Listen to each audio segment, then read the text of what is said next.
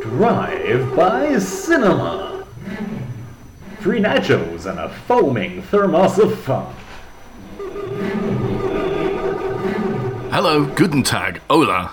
This is Drive-by Cinema, Season 4, Episode 20. Really?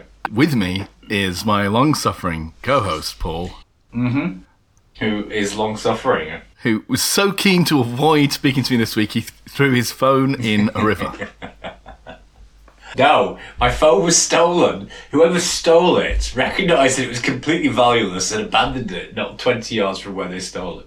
That sounds a bit like you just lost it, or it fell out of your pocket. No. No, let me guess. You'd gone to the metropolis, the big city. You were overawed. You were looking around. Your phone was hanging out of your pocket, and some ne'er-do-well came up and swiped it without you realising it. As you were looking at a map or something, or thinking about which opera I to left go to. it on my office desk for an hour and a half when I went out to get some food, and it wasn't there when I got back. Oh, so it was an insider job. It was an insider risk. It was found in the kitchen sofa. We have a sofa in the communal kitchen. I had never been in the kitchen, but I did look up and down everywhere in the office and found it there. Well, anyway, glad you got it back, Paul. You said it was wet inside, though. Nothing about the story you've told gives any indication of why it should be wet. That's different. I got it back, and then... You washed it? No. Oh, it's dirty. Someone else has had it.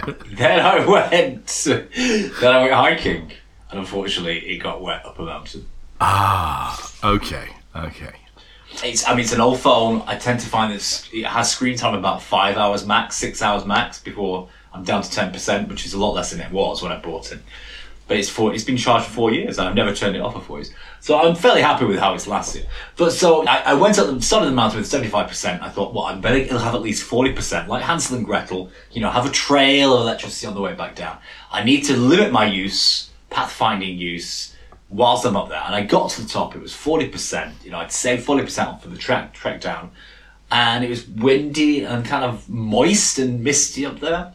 It stopped responding. I was thinking, what's going on here? So I decided to turn it off and restart in case something had crashed. And when it restarted, it said 0%. Immediately battery. I'd obviously shorted it with the wet and the mist. I was stuck on my own at the top of a mountain, which is a bit terrifying. Okay. I'm Rick, by the way. I don't think you introduced me. I didn't want you need people no to think introduction, Richard.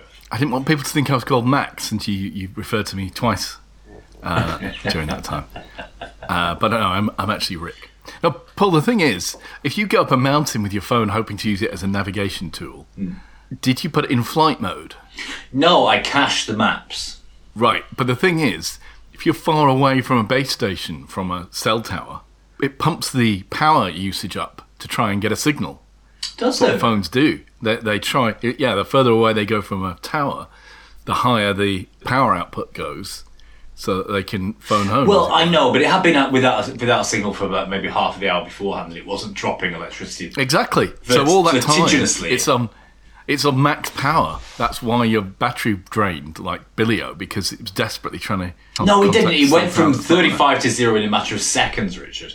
It went from 40% to 0 in a matter of seconds. I'm just giving you a little piece of tech advice. No, it's very good advice. Next time I'm up a mountain, I will go flight mode and preserve those. If you're off the network, preserve that juice. Conserve battery, turn off the cell connection, GPS still works fine, everybody, by the way. We were supposed to go through GPS, but I don't think we've got time for that anymore. Many of my students don't understand this. They just have no comprehension about how GPS doesn't rely on a Wi-Fi signal. It's a very complicated subject. We should really do it one time. So what happened to your phone, Richard? Oh, what happened to my phone? Yeah. My SIM card, I think it was faulty. It's become worn out, basically. Yeah. I don't know. Like your bank card. But as a consequence, it kept disconnecting and I wasn't getting internet. Oh, dear. Not a big deal. I'm usually near Wi-Fi, except I was having to drive up and down the country, about 200 miles each way. I use Waze, which relies on a live connection. I see. And it stopped Should've working. used Google Maps, shouldn't you? You should have internet. cached your Google Maps. But the whole point of using Waze is to get traffic data to route around the traffic jams. I mean, I can still navigate home. I just ended up sitting on the M25 for longer than I ever wanted to. And then because I was getting a bit pissed off with the whole phone and navigation thing, I sort of got lost looking for service stations where I can have a pee. And it was one of those junctions. Wow. Well, listen, let me tell you, it was one of those junctions where, you know, you get two very close together. Yeah. And they appear on the sign, one next to, Yeah. you know, one above the other, but Confusing. on the same sign because they're within a mile or something. And you sometimes look at those and think, well, am I supposed to read this from the top down or from the bottom up? You're supposed to read it from the bottom up, Richard. Bottom up, yeah, of course. Also, They need you to know, put an I hour was on thinking, that road, don't they? Yeah. It's not clear which is where the circuit's going. Well done, Richard. I think the services were marked as the top one, Yeah. so it should be the second junction. But I was getting quite keen to go to the loo, and I thought, well, if I come off the first one and it's not the I could services, just razz on the roadside, yeah. maybe. Why don't you But just I stop in came the off hard shoulder and have a pee on the hard shoulder like everybody else does? Like, because it's a smart motorway, Paul. They don't have hard Oh. shoulders. They only have those refuge points every few hundred metres or whatever it is. I don't know, every mile and a half or something. And if you stop in those, they track on camera, don't they? they do, yeah. And you can be fined for stopping in those for a frivolous purpose. for a waz, yeah. But when I came off that junction anyway, I discovered there was no way back onto the motorway immediately. And that I was in like a twisting maze of country Oh, roads dear that gosh. seemingly went on for miles in pitch black. So anyway, it must have taken me 6 hours to get home. It should have taken me three and a half. Thing.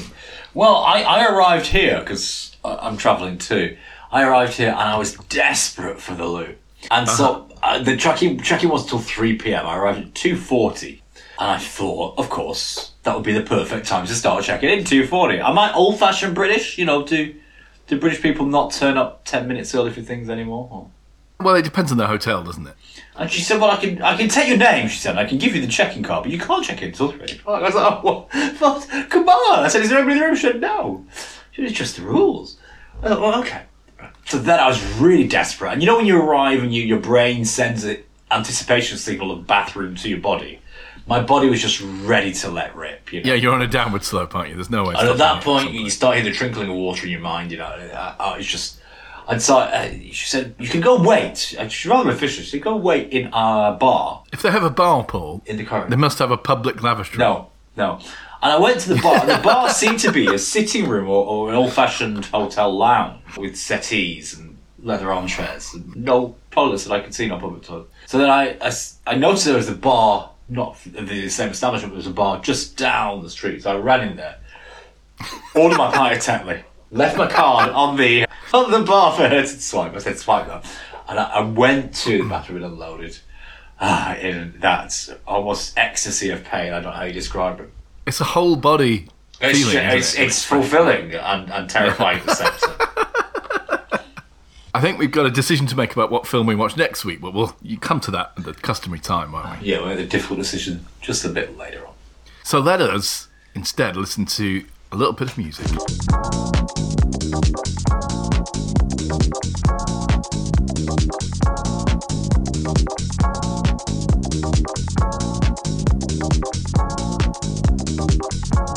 Okay, Paul. This week, very simple movie name. Getting back to our old style of one-word movies. Oh, hang that's on, right. Paul's. He's got a gob full of Galaxy Minstrel. I'm fine. What is the movie this week?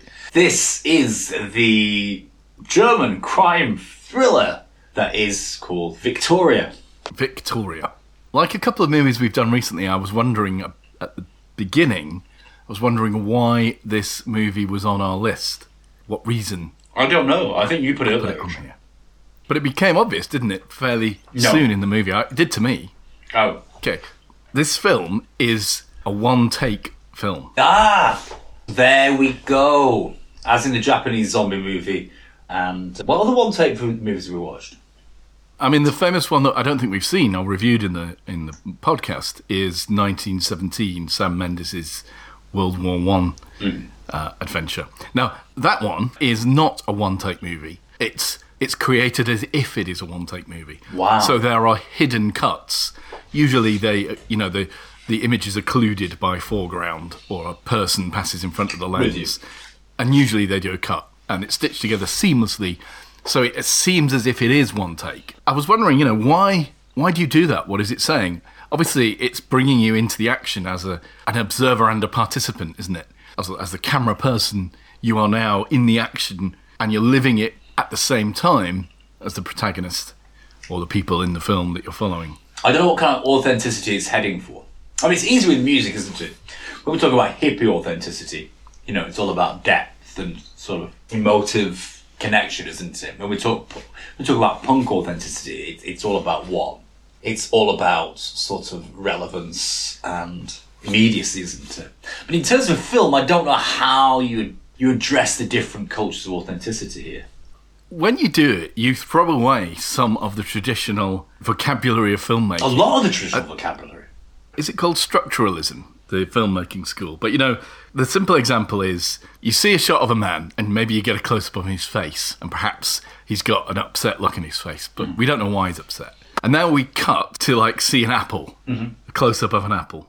And then we cut again and we cut back to the guy and we see his face, and maybe now he's licking his lips. So now in those simple 3 shots, you have told something about the interior, the interior emotions of this one guy in this little tiny film, right? And you've done it using cuts. Whereas if you imagine that same thing on a stage, say, on a play, you'd just be seeing a man in a chair on a table, maybe an apple is on the table, but there could be all kinds of other props on stage, right? Well, the dialogue would have to work on the stage, wouldn't it? Absolutely. You'd have to say to the audience that you want an apple or you're hungry. Whereas in film, you can draw attention to the apple and to the man and through close-ups. Exactly. And I think that's one of the ways we're used to film telling stories. So when you do a one-shot where you cannot cut and focus in on things, I guess we focus on things in normal life, don't we? When you're going around living your life, sometimes you're looking over here, sometimes you're looking over there. The camera can do something a bit similar. It can point in a certain direction, or it can linger in a certain way and go in physically close to somebody. And I mean, the famous one shot is Robert Altman's Shortcuts. It's an 8-minute intro, isn't it? I know, you do mention this every time we do this, and I'm sure impressive enough, but we're talking here about movies that but it's an intro. It's an intro, it's not meant to be drawing you into the story at that point. I mean, he abandons the technique within 8 minutes. So, 1917, I mean, it's very brave to do this, but what authenticity are they heading for there? I don't know. It's ironic we should be talking about this because in the last couple of episodes, I've mentioned how almost every movie ends in a montage. Because there's always a time jump. You're always compressing time in some way. But these one-take movies, of course, are the example where you never do a montage because you never jump out of time. You're always minute by minute, one-on-one. And that was true in 1917, the World War I movie, although it's not totally true because he does get knocked unconscious, spoiler alert, about 3/4 of the way through the film. See. Hours pass, because it's dark when he comes around. So we as the audience experience that skip as well.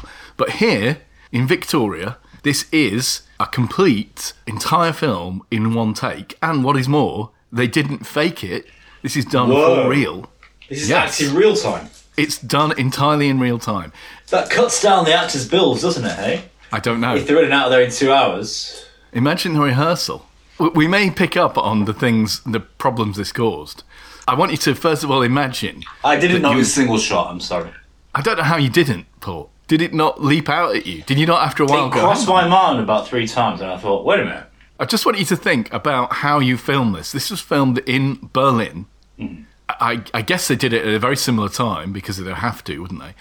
It takes place in the film from 4 a.m, or roughly, and it's 2 hours long, so it ends sort of sometimes slightly longer than 2 hours. It ends just after 6 a.m. And it's an unbroken shot, and during it they visit completely different locations in Berlin. It starts in one area and it winds up in a completely different place, doesn't it? So I just want you to think for a moment about the logistics of trying to film this.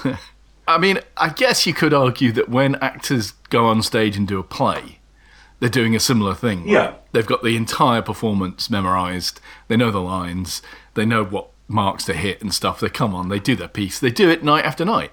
So in some senses, it's maybe not such a big deal. But I don't know. You've also got the technicality of the camera and the sound recording and everything else that's going on and getting the lighting right. It seems amazing to me. And it's all the more amazing because they don't compromise, as far as I can see, much about their artistic vision. So we start off in the opening scene is an interior in a techno nightclub, isn't it? Somewhere in a basement club in Berlin. And we are watching our main protagonist, who's called Victoria, dancing to some very powerful strobes in the dry ice. What do you call the artificial fog they put in nightclubs? Dry ice, I think. I mean, techno doesn't really exist in this kind of mode in the UK anymore, does it? Does it not? You don't think there are techno clubs like this? I mean, there must be some niche ones, but it's still a prominent part of the club scene in Germany and in Berlin, isn't it, techno? I don't honestly know, but I imagine so, yeah. It was really good music anyway. There's that one club that everybody wants to get into in Berlin, the most fashionable club in Europe, and that is very techno-focused, I think. And at risk of completely mispronouncing it is... No, please do. Berghain. Right, Berghain. Berghain. I don't know. Berghain. Oh, Berghain. Yes, and that is like the pinnacle. I was going to say epitome, but it's epitome. The epitome of sort of techno nightclubs, I think. You have to be dressed in exactly the right amount of black leather to get in there, kind of thing. So this underground club our protagonist went to, or she went to, is... I mean, it's heavy techno, isn't it? I didn't think it was that heavy. Oh, okay. We can pop the track on the Drive-By Cinema playlist on Spotify, and people can judge for themselves whether it's heavy or not. But I quite enjoyed it. Now, she's trying to get off with the barman, I think, at the club. Yeah. She's certainly a bit flirty with him. He's not really interested in having none of it. I guess barmen get that all the time. You get a lot of it, don't they? Or is he oblivious? Because, I mean, it is a fact, He spots isn't it, he ignores it, he gets a lot of it, I would imagine. Was my But take it is true that men routinely fail to see when women are flirting with them. Is that not true? It's certainly true of me. Certainly, When they see it, are they at risk of being called creeps when they reciprocate it? I don't think that's troubled me for long, you know. I mean, I'm thinking way back to when I was younger, right? Right. Before Me Too and everything. No. I think it existed before Me Too, this. There's a prerogative that a man could go and chat a lady up, yeah? If she was drinking a half pint of lager or a lady's spritzer, right? Those are the old rules. A man could proactively go, but what a man couldn't do is that when anyone approached him, is assume that it was flirtation of any kind, even if it was flirtation. So your contention here is the men... There was a know lady's that they're character to be flirting with. defended originally, wasn't there? Do you remember 30, 40 years ago? A lady's character could not be besmirched. You could not assume she had romantic or sexual motives, because if she didn't, that would be a terrible assault on her character, wouldn't it? So you're saying that men knew they were being flirted with, but they had to not act on it out of a sense of propriety. I don't know. I was too young at the time. I mean, not if it was in a factory and it was in the photocopying room, then no, you got it, wouldn't you, I guess? But my experience, though, is that men only realise they've been flirted with, like, days, After the months, or years after the event, and they go, oh, what was I doing? Did I get a number? Yeah, she was definitely flirting with him, without a doubt. She gets a shot, doesn't she, I think, and knocks it down. She's a bit short of money, doesn't she? It's like she's out of change or something. So it's time to go home, kind of stuff. She gets a double vodka, because she works in a cafe. She's going to have to go and open the cafe. It's 4 a.m, I don't know how long she's been out. This is a typical European kind of clubbing thing, isn't it? Where they go out on a work night, stay up all night. It's kind of her plan, I think. Yeah. She's just arrived in Berlin. She's only been there for, what, 3 weeks, 3 months? 3 months? Yeah, because she's Spanish, isn't she, Victoria? Spanish, and she don't speak the German. She only speaks the Spanish and a bit of the English. I think that's incredibly brave, by the way, to go to a different country, to work, to live, not know the language. By the way, I'm obviously including you in this, Paul, because I think you've done the same thing. I think it's admirably brave. It's not brave, Richard. Oh, It's good fun. It makes boring places interesting if you don't speak the language, you know what I mean? Well, I guess she... So, It casts an air of mystery, doesn't it? If you don't understand things are mysterious. So, how did you watch this film, Paul? Did you watch this with subtitles? I watched it in German, yes, with the English subtitles, which sometimes had German subtitles on top of them and sometimes got in the way of each other. So it's quite annoying. I got it free on what's it called? On YouTube. I spotted a little trick here. If you type in the name of the movie and Spanish subtitles, some Spaniard has been putting these things up on YouTube, and the algorithm doesn't detect them. So, provided you're happy to watch them with Spanish subtitles, but we had the original English subtitles underneath them, but it's all still in German, you see. So there you go. Paul, money-saving tips. There we go. I'll give Martin It was Lewis a Psycho call. Gorman also, by the way. The last two I've done it this way. I watched this movie without subtitles. Well done. Because, I mean, Richard knows some German, don't you? I know enough German to get myself into trouble. I didn't find it very easy to follow any of the German in this film. Okay. They spoke pretty quickly, and I guess it's street German. Well, Germans, I only found out now on the YouTube Learn German channels that German's a very dialectal language. I wasn't aware of this. I think that's true. I experienced this film very much the same way as Victoria did, in the sense that... What the fuck is going on? I understood the English that they were speaking when they were speaking English. Not all of the German was translated, though. Right, so you had a similar experience, but mine was complete and total. So in a sense, for me, because it's a one-cut movie, because we are going to follow Victoria, I think almost every frame in this movie, and because I only understood what Victoria understands, I experienced this whole thing like Victoria did. It was very much me with her for the entire evening. I found that a very interesting experience. She's had it at the nightclub. She's not got up with the barman. She goes to the cloakroom and gets her coat, doesn't she? She's out on her own as well, because she's just on her way to work, I suppose. But as she's doing that, some drunk guys, about 4 of them, are being thrown out of the club, I think. They are, yeah. Or being denied entry, I'm not quite sure which. They're asking her about some stuff, aren't they? Now, Victoria has this look with her. She has this look with her. I've only ever seen when I used to go clubbing in the early 90s, which is, I'm a cool chick, and I'm going to smile in a really friendly way, but only for so long that it doesn't interfere with my cool chick identity.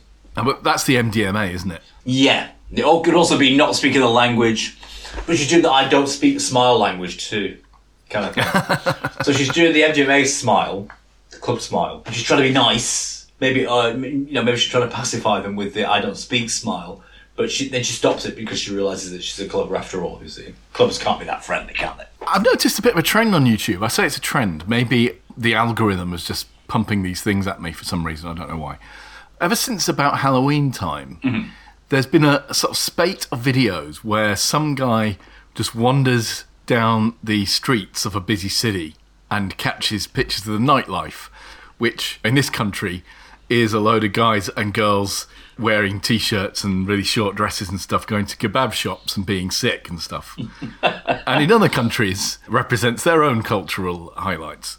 One thing I noticed, though, there's several in, Seoul, in Korea, right? Mm-hmm. He went round to the nightlife districts in there. Most of the clubs and bars there seem to be like shop fronts with windows, glass windows and stuff.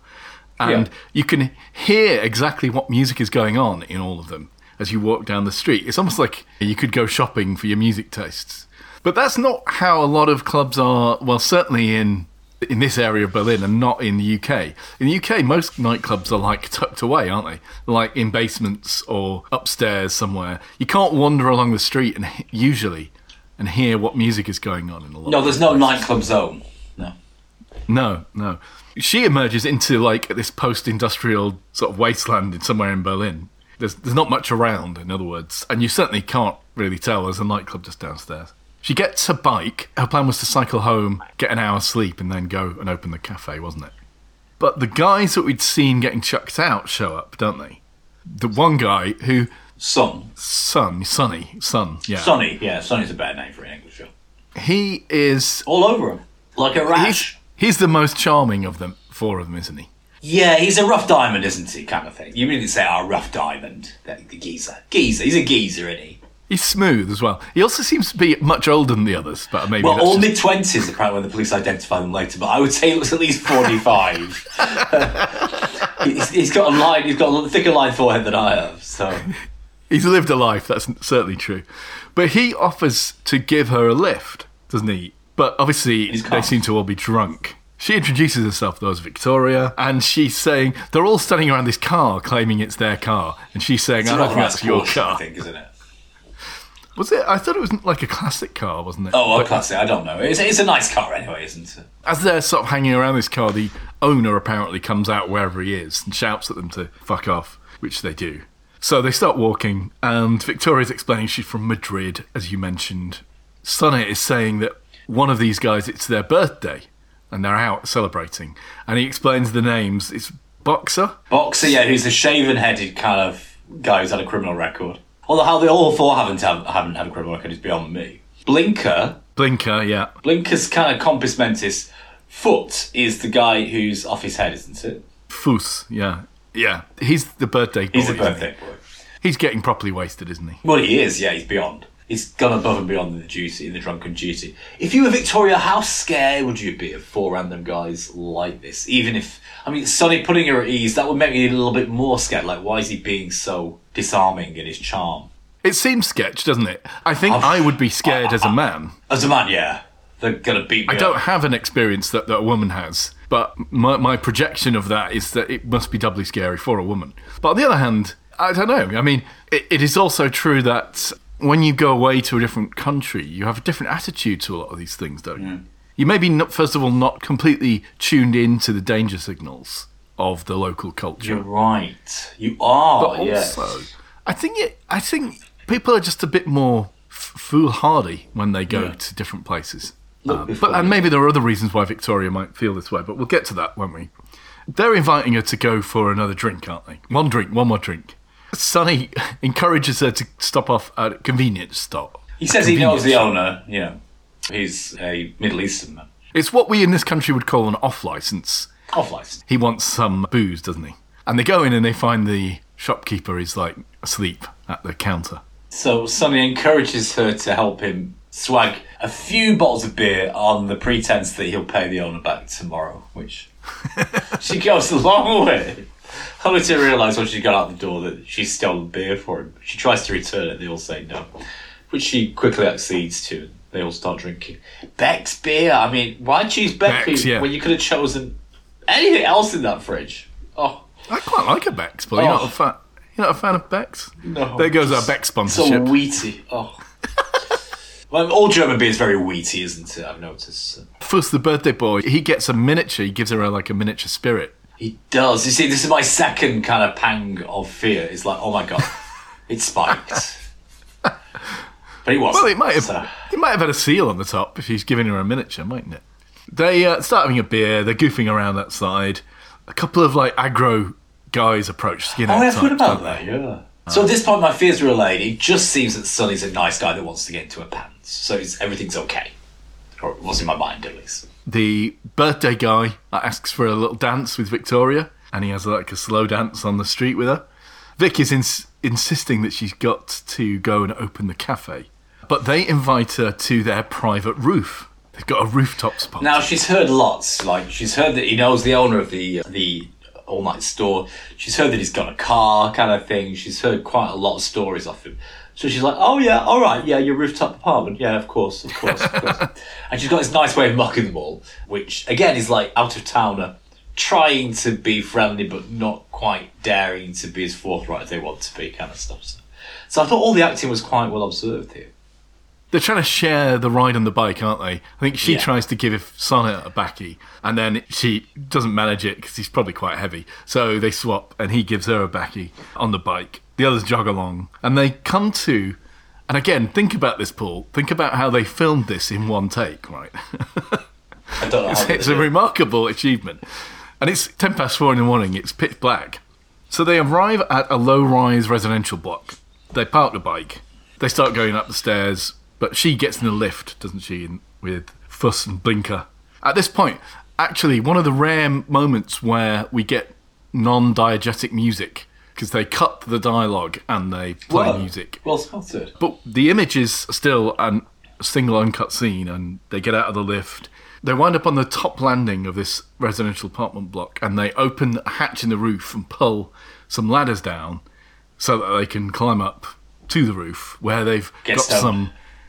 garden chairs up there, don't they? And a little fire pit and stuff. They have a conversation, don't they? This is where some of the exposition about the characters comes from. And we learn that Boxer has been serving time in prison, has been released. They tell a story about Fuss stealing a truck when he was 11 years old, driving it to Poland. You got on the TV, yeah. And Blinker had stolen a pizza scooter. But Blinker can steal anything, apparently. You can steal anything, can't he? Boxer is the only one who hurt a guy. But he's at pains to say that he's not a bad guy. He just did a bad thing. Oh, Blinker stole the pizza scooter, but only wanted it for the pizza and not for the scooter. Is that right? Victoria's listening to this, and at one point she goes and looks over the edge of the roof. She walks to the edge. And all the guys, like, freak out. Like, don't jump kind of thing. But she sits on the edge, fearless. I think we're learning that Victoria is kind of fearless, aren't we? Mm-hmm. Or she's on something. She's certainly on a couple of things by now.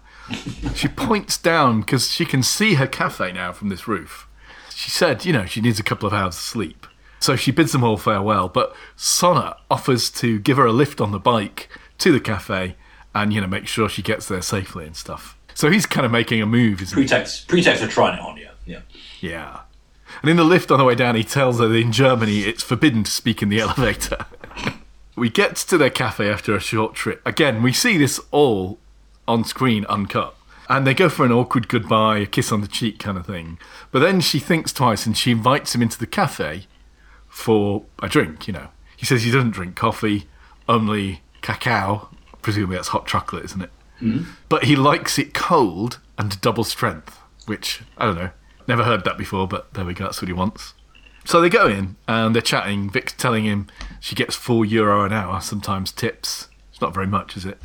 He sees a piano in the cafe, Sonna, and he says that he's a professional piano player. I think he says he's related to Mozart. After all he said. So, she's taking all this with an incredible pinch of salt. She says, go on, play it for me. And so he tinkles away, doesn't he? Nothing. He just taps a few notes out. He says, yeah, I know I'm good. She says that she thinks she's falling in love with him right now, which is, I guess, a movie moment. And I think he says the same. Cringe. But then she says that she can play the piano. And he ribs her about it for a bit. And she gives in. Eventually she sits down and she plays a stunning, virtuoso piece, doesn't she? From memory as well, with no sheet music. That's right, yeah. Which is incredibly moving, even as watching a movie about a crazy night out in Berlin, I wasn't expecting to be this moved by a classical piece. And it clearly affects Sonna as well, who's completely captivated by it. So it's something by Liszt, I don't quite know what or who, but she plays it, whoever played it for her plays it extremely well. It's the Mephisto Waltz, Paul. Oh, it must have been her that was actually playing it, wasn't it, if it was single shot? No, that's movie magic. Ah. She's sitting at the piano, but there's a proper pianist playing somewhere. I see. They turn around to look at him and then she's moved and been replaced with somebody else. Okay. Right, well... they could pipe it in, couldn't they? She's not necessarily... Oh, with you. Yeah. Okay, they could just overdub it, really. She was miming playing the piano, but she wasn't... The actress is not a virtuoso like grade 9 or whatever. That would be the basic. So we had a nice little intimate break there from what's happened before, which is drunkenness and debauchery, and what's about to happen pretty soon. So, was it necessary to insert this nice little piece? I think it's really important. In fact, I'd say this moment in the film is really cemented it for me. I thought it was pivotal because it tells you two things. First of all, through it, we get into Vic's backstory, which was that she spent years and years of her life in a conservatory. I was just a grandma, she said. What she meant was she lived like an old person. She had no joy. There was none of the joys of spring about her life as a young person. She just worked and studied the piano. By conservatory, I don't think she means a greenhouse that's stuck on the back of a semi-detached house. I think it's some kind of school, isn't it, for music? It is, yeah. To do that, to devote yourself to music and become successful, it's not a waste at all, is it? It's what you want to do. But to do that and to be told you're not good enough and to fail, it must be doubly paining, mustn't it? To realise you could have just kicked a football around and smoked some dope with the rest of the kids and be where you are today, serving in a cafe. She said she spent 16 and a half years practising every day for 7 hours, which is the maximum you can practice without damaging yourself. She had no real friends, and it wasn't her dream anymore. And she was told... 16 and a half? Years, yeah. For 7 hours she must have started when she was 3 or something. 7 hours a day? That's what she said. Wow. And she was told that 90% of the students there are wasting their time because they'll never amount to anything. True. The other important thing about this is you learn something about Sonna's character, don't you? He's not simply getting drunk and getting stoned on a rooftop. He actually appreciates what she's just done. He's incredibly moved by it. Does he just want to get into her pants and therefore is appreciative? Because it's the right thing. You could be cynical that way. I would be. If I was alone in Berlin in the middle of the night, I would be cynical about that, yeah. But I felt as moved as he was about it, because I wasn't expecting her to do it. I felt empathy with him at that point. Maybe he took an agnostic attitude like agnostics do. I'll believe in both just in case. I'll appreciate this just in case I wake up tomorrow in bed with her. And then maybe those actions will have turned into feelings and I'll probably genuinely feel what I'm feeling now, kind of thing. They do that, don't they? They kind of hedge their emotions, don't they? Sure. Look, he's a complicated character. I think he's well wrought. He's wise, isn't he? He's a wise guy. Yeah, he is a wise guy in lots of ways. The other thing, of course, is we now perhaps begin to understand why Victoria is the way she is, or why she was never going to make it as a concert pianist. You know, she's headstrong, wild child, brave. Yeah. Sort of. She's Transvision vamp, isn't she? But she's also in rebellion, isn't she? She's come out of this oppressive schooling situation. And, she has become Mary quite contrary. Yeah. She's in a foreign city. That's why she's there. She's reacting against stuff, isn't she? She's just having fun. Yeah.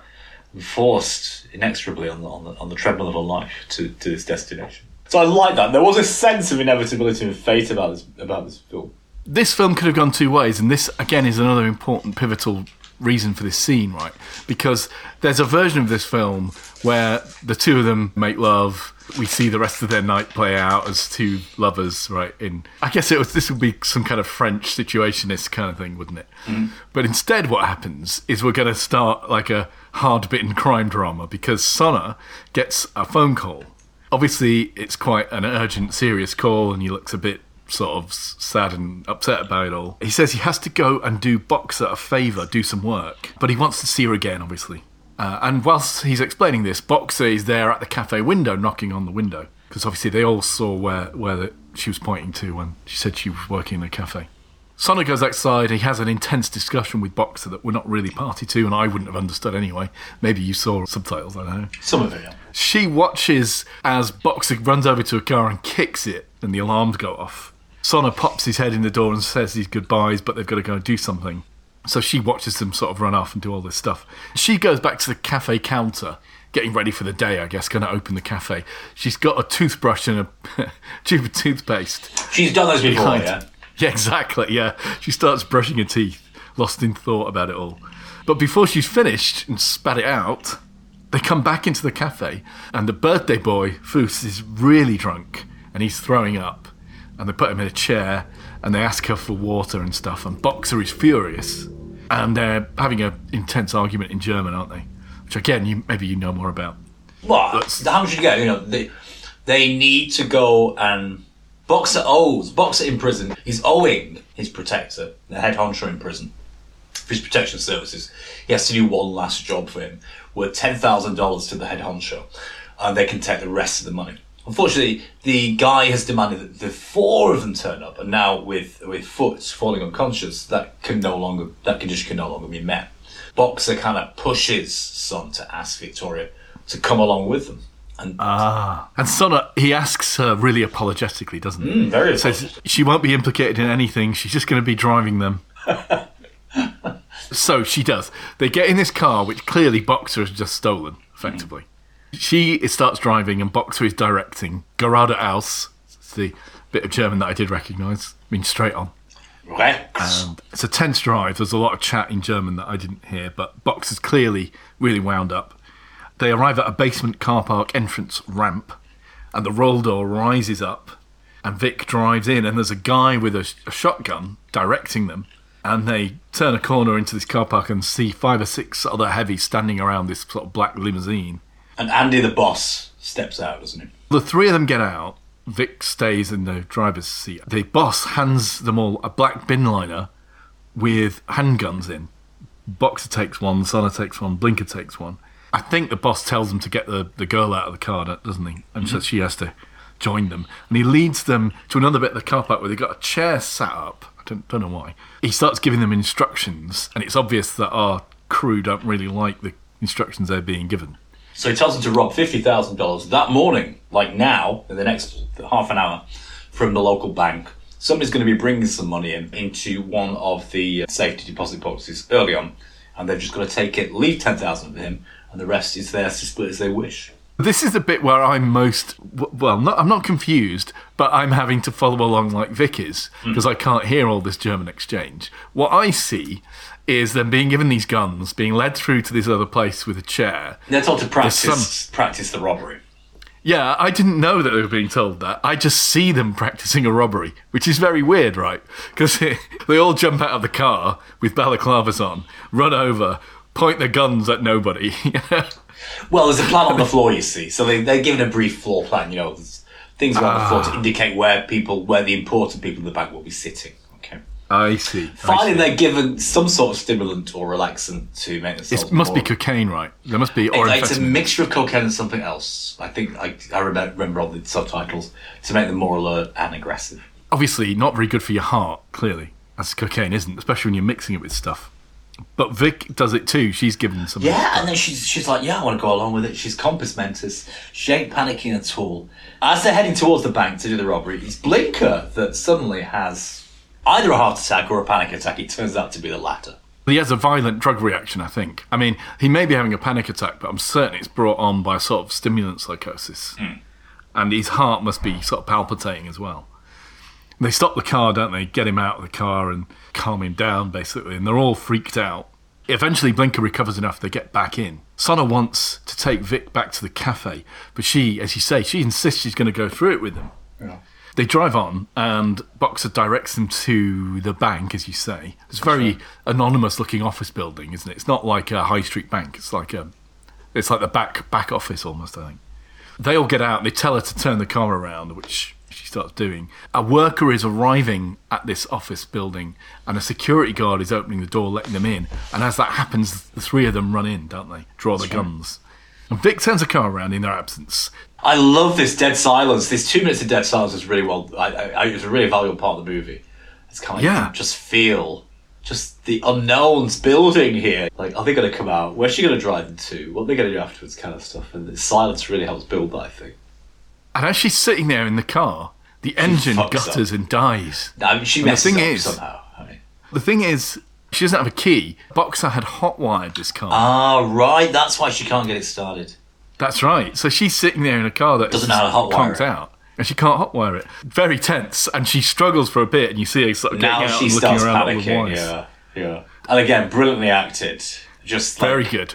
And so tense. They emerge and all running out, and she's saying, car won't start kind of thing.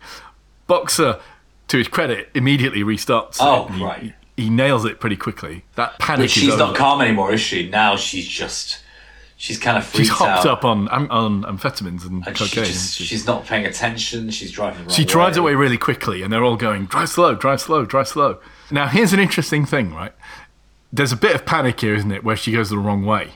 Yeah. They tell her to go back and stop, then drive again and turn right, and they're directing her. So here's a really interesting thing. Again, remember this is one take, Paul. The actors are doing this. She has to drive the car. This is the third time they've run through this. They did 3 takes of this movie. And only the third one did they get everything right. But on this occasion, on this third take, the actor playing Victoria, she drove the wrong way. She drives past the turn. They had to improvise it. What's worse is they were coming up on an area where some of the crew were standing on the side of the road, sound people or something. And the difficulty was that if the camera caught sight of them, they would ruin the entire piece, right? Yeah. Because there would be a bit in that they couldn't remove. So the cameraman had to adjust the camera to make it look like in a panic we're looking down below the dashboard. This is where everyone is shouting at this point. And that is because during these sequences, the director is in the back of the car, in the boot. And he'd recognised they'd gone the wrong way. And he was also shouting, stop, turn around. They had to edit the audio out later to remove him from the audio. Wow. But all that panic is real. So she does stop. She reverses or whatever, turns around. She takes the correct turning. And they sort of rescued the film. Brilliant. So they wind up stopping in an industrial area down this sort of little road. Not far from where they started. Because True. where did they decide to go after they've managed to steal $50,000? Back down the club they got thrown out from. They've got a pack of money, haven't they, in a small carrier bag. Oh, yeah. Quite compact, isn't it, for 50,000, whatever it is. Is it euros? It must be euros, right? Mm-hmm. They're all very high, though, aren't they? And they're all very pleased that they've got away with it. They're on coke and adrenaline, I guess. And Blinker wants to get drunk, so they go down into the club that we started in. Again, we get a moment where they change the music out to... This time it's piano music, actually, we're hearing, but we're seeing them in a techno club. And they're going apeshit, aren't they? Son is chipping $200 here and there. She's snogging Sonna. Yeah. Boxer and Blinker get their shirts off first. In fact, they get completely naked, don't they? That's when they get thrown out again, yeah. Yeah, security accost them and $200 will not buy you that kind of privilege, unfortunately, in any club. So now that they're getting thrown out of the club and dawn has dawned, it's becoming light. Victoria suggests going back onto the roof. She suddenly has this realisation that Foos is still in the car. Now, I don't remember this, but apparently they put him in the boot of that car. Right. I don't think we really see them do it, but I think it's implied. Because, we were watching Victoria brush her teeth at the time, I think. So they go back to where they left the car, but as they round the corner, police have already surrounded that car. Mm-hmm. And presumably, Foos is in there, they found him. They all sober up very fast, don't they? And they go to their rooftop hideout. But they think that they're being followed along the way. And they start hustling, running through the streets. But it's like 6 a.m, so they're going to be pretty... Coming up on 6 a.m, so it's going to be very obvious, isn't it, that they're running through the streets. And planes car closely driving past them, as it turns out. Yeah, cars start pulling up on them, they start running. Shots start being fired, so the German police are pulling out their own firearms and shooting. Blinker catches a bullet and falls over. And Boxer and Sonner return fire with their own guns. They wind up in this kind of like one of those green spaces you get between residential buildings, don't they, in parks and stuff. Community garden. Boxer ends up being shot dead and hands the bag to Sonner and runs at the police, effectively, and gets shot dead. And Sonner and Victoria, they're sort of using that distraction to make their way to a low-rise building. I don't think it's theirs, I'm not sure. It's not theirs now. Random. Someone is coming down the stairs. Sonner tells them to go back up at gunpoint and gets into their flat. They notice that the couple have got a baby, and of course they're distraught that this armed couple's son and Victoria have taken them hostage with their child there. And they're seeing armed police come outside the building, sort of ready for a kind of siege, aren't they? Vic's desperately trying to think what they can do. She goes to the window and sees this. So she gets from the wardrobe of this couple, she gets like tracksuit, jogging pants and a top, puts it on over her clothes, gives similarly another tracksuit to Sonner from the guy. And it says, "We're taking your baby." And of course there's grief and horror from the family. But Victoria's really hard-headed at this point and very, very headstrong. She's like, either they can let them take the baby or the baby's going to come to harm, isn't it? She says, "Don't worry, we'll leave it in the shop across the road. You can see it from here." This plan works, doesn't it? Yes. They pop the money in the baby carrier. They go downstairs. They meet like GSG9 guys or SWAT police, whatever they're called in Germany. They're coming up the stairs who say, basically usher them out of the building as if they're innocent bystanders. They make it across the road past the cordon. They leave the baby in the shop. They do that and hail a cab straight away and jump in it and go across town. Now, problem, like they can't return to where they're headed. I think they make a silly mistake, which is to go to a registered hotel. They decide to go to the Westin, which is like one of the best hotels you can go to, or the best sort of brand hotels you can go to. And then they realise, shit, we've not got passports. Somehow Victoria manages to get them in. I don't know how, bribe presumably. Well, she takes a bag of money, doesn't she? So presumably she just gives reception enough money that they don't care. Do you need a passport to check in? At the Westin or at the Holiday, at any kind of like chain, you definitely need a passport. What if you're a German person in Germany? Well, she's Spanish, isn't she? What about freedom of movement? What about the European Union? I don't know. That's got nothing to do with private establishments and their right to demand a passport. Maybe. Okay. It may have in terms of enshrined law, but I don't think there's necessarily any limitation on what businesses can ask for in terms of identification if you're going to use their property for a time. Now, she is off at reception arranging a room. Actually, this is the only time when we're not directly following her, the camera, I suppose. We actually linger with Sonner, don't we, as he's sitting in reception. And it's obvious that he's guarding himself. Now, funnily enough, I recently saw like a meme going around which had a little diagram of a human body. And it was pointing to somewhere around your kidney or just to your left of your liver, down in that area of your abdomen. Yeah. And it had a little X there. And it said, anyone shot here in movies must pretend that they're okay, but later reveal that they've been shot with copious amounts of blood. I mean, if it's not your lungs, or your heart, you're probably going to be okay. You think? Well, if you bleed internally. Oh, I mean, how much was he bleeding though? Not that much, was he? Well, initially he's in shock, isn't he? For the most part, he's been like upright and he's been walking around. He's probably in shock. Probably most of his blood is pooled in his legs, kind of thing. Oh. But when she gets him in the hotel, she lies him down, He's cold because he's losing blood. She puts the covers over him, lies him down. He's ripped an artery, hasn't he? It sounds like. I think he basically bleeds out at that point, doesn't he? Because the wound is at that level, isn't it? And so he's going to bleed copiously. Here we got Victoria, she wants to take him to the hospital. He says no, and she doesn't take him to the hospital. I think she was actually about to, but things moved too quickly. Oh, it moved too quickly. She turned on the TV to cheer him up, and they see the live news, and they see a coffin being taken away from the scene of the shooting. One dead, one seriously injured. Doesn't include the guy in the boot, I don't think. He tells her to take the money and go back to Spain. Nobody knows that you're involved. And she calls for an ambulance. Actually, she gets reception to call for an ambulance, doesn't she? And then she tries desperately to keep him awake, keep him conscious.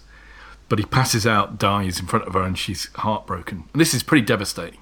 And she spends far too long, crying that she's lost him. And then she recovers herself. Again, this is all obviously in real time. She spots the bag of money and she leaves the suite as the phone starts ringing and walks out of the hotel foyer. And again, this is the first time really now that the camera leaves her and we just stop outside the hotel and watch her walk away, presumably, and get away with it. But that is the end of a 2 hour and a bit, 2 hour 16 or something, single take that has gone through lots of different areas of Berlin. And it's got to be a masterpiece of filmmaking. I don't know how you arrange to do that in a city. We saw the vampire movie, which was single shot, or presumed to be a single shot. Didn't we see a time travel movie in a coffee shop that was Japanese? It's apparently single shot? 15 minutes. I know the one you mean, or something. but I don't think that was a single shot. It wasn't a single shot, okay. The vampire movie, was, except they had bits at the end where they cut to normal kind of movie telling. But I mean, that was in a derelict building. This is in a live street scene. This is in a capital city of a major European country. Mm-hmm. It's amazing. How the hell did they do it? I've just looked up Frederick Lau, who plays Sonny, was actually 26 at the time. He looked, I think, because if you look at his photo, his actor's photo, he doesn't look as old as he looked in the movie. I think purposefully they made him up as a guy who's seen a few knocks and, the hardship of street life kind of thing. Sure. And he's supposed to be older and wiser than Victoria. Well, he's supposed to be older, isn't he? I think she's pretty wise, let's face it. Because she came up with the cunning ploy to get out of there. Paul, you seem to be quite harrowed or affected. I was deeply disturbed by this movie. I didn't enjoy watching it. It was just... I've never done things like this, but it felt like I was having flashbacks on other people's behalves. It was... no. I didn't. I mean, that's the clever thing about it, isn't it? Because of the nature of the way it's filmed, you are living it with Victoria, I think. It was unenjoyable but entertaining. This is the difference between entertainment and enjoyment, isn't it? It's a challenging film. Fundamentally entertaining, and I benefited from it, but it wasn't enjoyable. There was severe ahedonia to be experienced here. As I mentioned, 1917 is a pseudo one-take movie. And it does it for reasons of narrative and keeping you engaged in the plot and stuff. Right. But I was aware of that before I saw it, and I was slightly distracted trying to look for the cut points. But in this movie, first of all, there are no obvious cut points. It feels totally authentically like you're next to them, and it didn't occur to me to look for them anyway. I just felt naturally like I was along for the ride. You could be a mate of Victoria's, except some of the bits are quite intimate, but nonetheless, you could be a mate of Victoria's watching her do this. And as you say, I think there is a discomfort in watching Victoria do things which don't really seem like great ideas. Absolutely, yeah. What point would you have checked out then? What point would you have said no? I think, I would definitely said to Sonny, I don't mind chatting with you, but can you lose your friends, kind of thing. It would have been conditional, I think. I would never have gone along with all four of them. Yeah, that seems risky, doesn't it? Yeah. I mean, there's one movie that's come after from this guy, Rhodes. We might want to put it on our list to see where he gets... He's not done much since 2015. This guy, Sebastian... We must have taken it out of him. Yeah. So it seems to be his great opus. Tiny budget, €500,000, and made $6 million in the box office, so it was a definite hit. Yeah. As you can probably tell, I'm astounded by the technical achievement. Yeah. Uh-huh. I just think it's, just amazing to think of how it could have been done. Now, so what about the conceivability of her meeting them and robbing a bank within 2 hours? I mean, it's fiction, isn't it? For me, there are two issues here. It's like, if it's fiction, why try and make it so realistic, and why try to do this one-cut take? Or are we able to suspend disbelief? I mean, this could have happened over a 2-week period, couldn't it? You get to know them, and then you roll back with them. That's conceivable. But could anybody have moved along so quickly as Victoria is here? What do you think, Richard? But isn't partly the story here that it is in these tiny moments, tiny windows of time that enormous changes can happen? I mean, could it have happened over 2 weeks? No, because if she was given time to think about it, Victoria would probably have thought this is a crazy idea. But if she's high on MDMA, weed, cocaine, it might all seem like... I think we might be led to believe that Sulla is like her first love, right? Because she's been closeted away in of course, conservatory. yes. Of course, she's a little rebel, isn't she? So she's in liminence with this guy who's shown her, some attention and affection. And she's in a strange city. So I think it's trying to say that it's the madness of that moment that leads these events to occur. I would say, in terms of realism, I'm not quite sure I understand the business model of the criminal gang. It was a favour. No, it was just a last favour to pay back what had happened in prison. The protection that had been afforded in prison. You know when we were talking about that mafia-related movie that took place in that...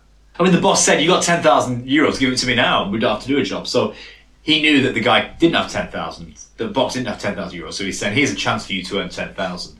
And I'm being fair, the rest of the money is yours. So it wasn't a business deal as such. It was to get Boxer out of the feudal bonds, the prison feudal bonds that he was tied in with. Okay, but I keep referencing back to the movie of the guy living in Lugano, or the lakeside town where he took suitcases of money. Yes. And laundered them for the mafia. And he winds up going to that place where all the mafia guys are. And I made the point about who does mafia choreography and tells all these criminal bosses to stand in a certain place to look menacing. Who does that? Oh, the mafia convention. It's just next to the computer convention, down the road from the napkins and catering convention. It's the mafia convention. You'll see them there. Yeah. But it's the same problem here. Who are these criminal organisations that arrange to get these four unknowns to rehearse a bank robbery and have got it all planned out on the floor? Are you saying criminality doesn't happen like this, Richard? How long were they waiting in that car park for those to arrive? Well, that's why there's urgency, and that's why Boxer, we have to get over there now. They want us there now, kind of thing. They do this thing, and they've taped it all out, and they're going to get four people they've never met before, and they're going to train them to do a bank robbery in 10 minutes, and then give them guns and send them out. Is that how criminal organisations I don't know. But in these days of sensitivity, Bill Gates stands next to Jeffrey Epstein, is under a cloud of suspicion. I was telling one of my students that I knew a criminal. And now I need to report you to the police, Paul. It's like, oh my gosh. So it's like, how much can you say in this day and age without acquaintances, if you know somebody who does something bad? But from the people I know that have done these kind of things, right? Oh my God. I do know people who've done similar kind of things to this. And it is very, very hectic and very, very kind of impromptu. Yes. But they do all meet up beforehand. Do they have a rehearsal? Do they lay out a floor plan? No, I think they all meet up to make sure they're all kind of on the level with each other, kind of stuff. Does that make sense? Yes. Yeah. And it's when I was much younger. Oh no! Wait a minute. There's a third situation that you might know about, which I can't talk about. So it's just somebody I knew from a sports club became a major drug dealer. I didn't know this, but I did go to his parties when I was about 16, 17, 18, and he was looking to set up supplies. It doesn't matter, I can tell this now because he's been shot dead. But he was looking to set up supplies with... Happy Christmas, everyone. with what used to be called the Jamaican Yardies, who were operating drug operations outside. They were doing a lot of the London stuff at the time. And they all kind of turned up his house during parties and kind of sort of checked each other out, made sure, the white guys are on the level, make sure the Jamaican guys are on the level. There's a bit of racial tension because they don't know each other's culture, do they? And how that kind of criminal sort of brotherhood operates across cultures kind of thing. They're sniffing each other's asses kind of thing like dogs. So that stuff does happen, but I'm not sure it happens in an evening kind of stuff. What about you, Richard? I mean, come on. You must have seen some of this operating. We've all been down clubs I think when I was 18, 19, hanging out more with school friends, thankfully for my parents' sake. Like the clubs we went down with, I'm sure, plenty of times, group of guys on the dance floor, one would look at you, stare at you. If you stared back, then he'd just raise his jeans and show you an ankle gun kind of thing and say, come on then if you want to. We've all been there, haven't we? That's a bit different, isn't it, though?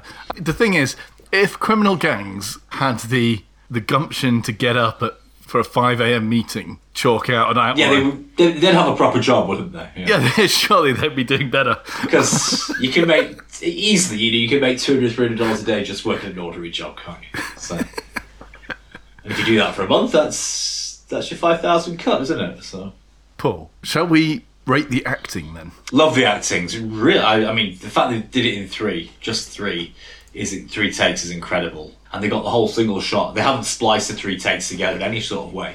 Just amazing. Victoria just takes us on a rollercoaster ride of emotions. Laia Costa is playing Victoria there. It's really believable, everything that happens to her, and just the way she just takes us into what she's feeling and decisions she makes. Loved it. I love the panic she had at the driving wheel at the end. Just so well portrayed. It's got to be a 9 from me.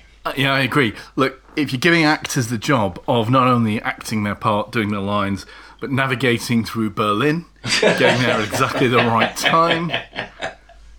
Think about all those scenes where Sonna is bleeding, right? They've got to somehow surreptitiously get fake blood things in the right place so that he bleeds at the right moment. It's baffling that they did all of that. Brilliant. It's a tour de force of their art, so yeah, it's definitely a 9. Story and plot, possibly the weakest, because it's a bit forced, a bit driven, isn't it? In that sense. Mm-hmm. From what you're saying, it maybe is not as credible as you might want it to be. Certainly exciting. What do you think? In terms of a movie and the expectation, I mean, it feels realer than most movies. In terms of movie narratives, it's highly believable. And I like the mechanism of bringing this together in a short time. You're saying had it been over real time periods, it wouldn't have happened anyway. What I'm saying is, if she got to know Sonny over 2 or 3 periods, and then, after that, she got high one evening with him, then I could believe it could happen over this 2 hour, 3 hour period. Yeah? And so, in movie reality terms, I still think it is believable. It's more about the logistics of the robbery, the fact they get away so easily. In 2015 Berlin, I don't think they would do.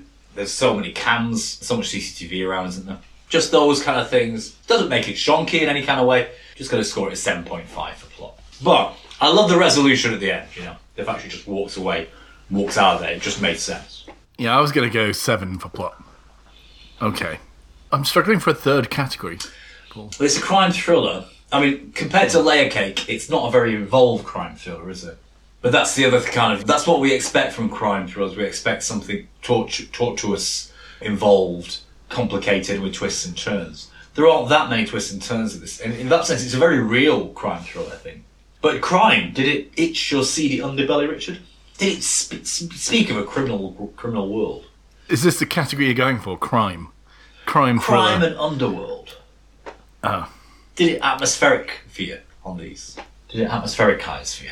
Perhaps this is the least believable bit of it, so maybe I'll give it a 6. But that's going to make the film seem less good than it really is, I think. Crime and nightclub vibes, Richard. Did it do all that late night stuff for you? Oh, as a travelogue, I thought it was very entertaining. I'll give it an 8 for a Berlin nightlife travelogue. Berlin underbelly, yeah, generally speaking.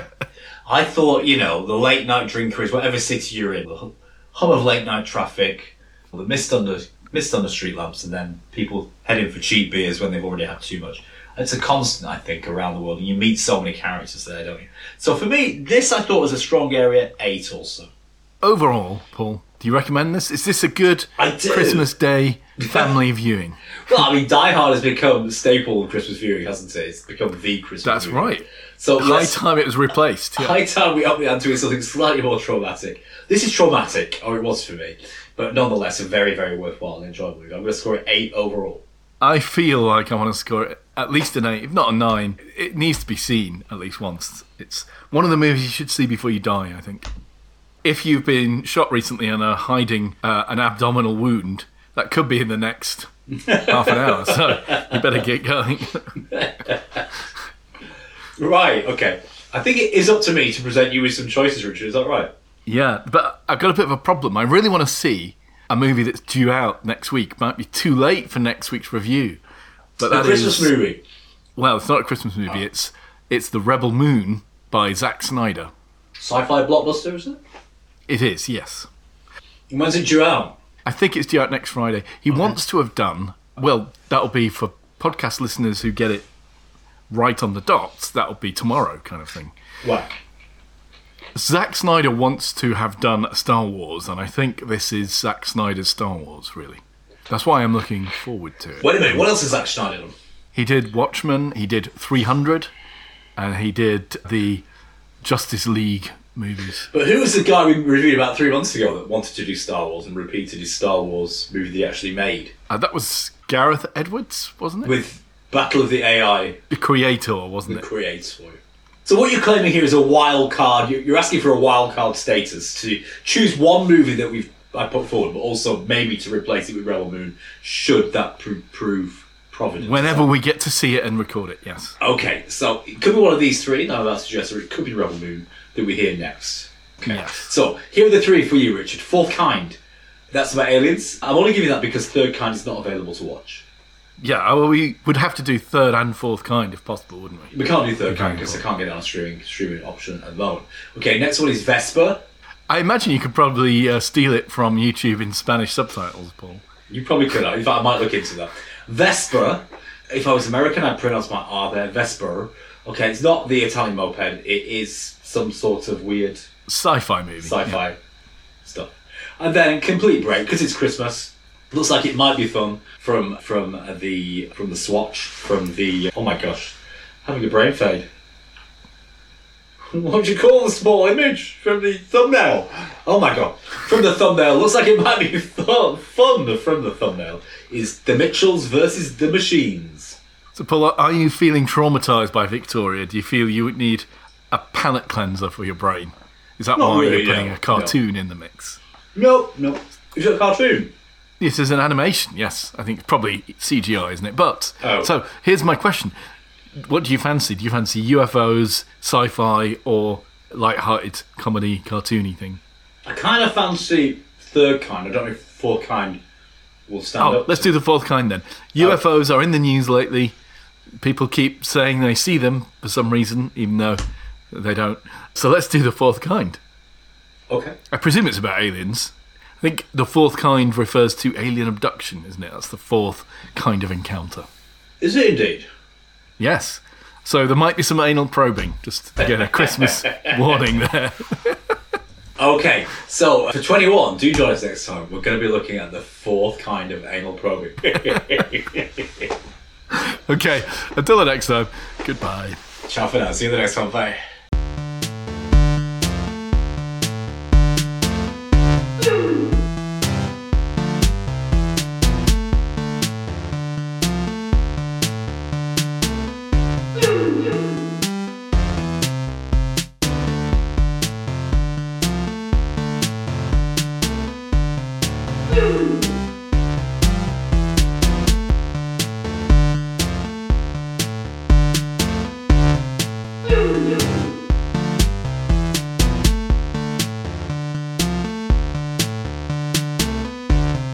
You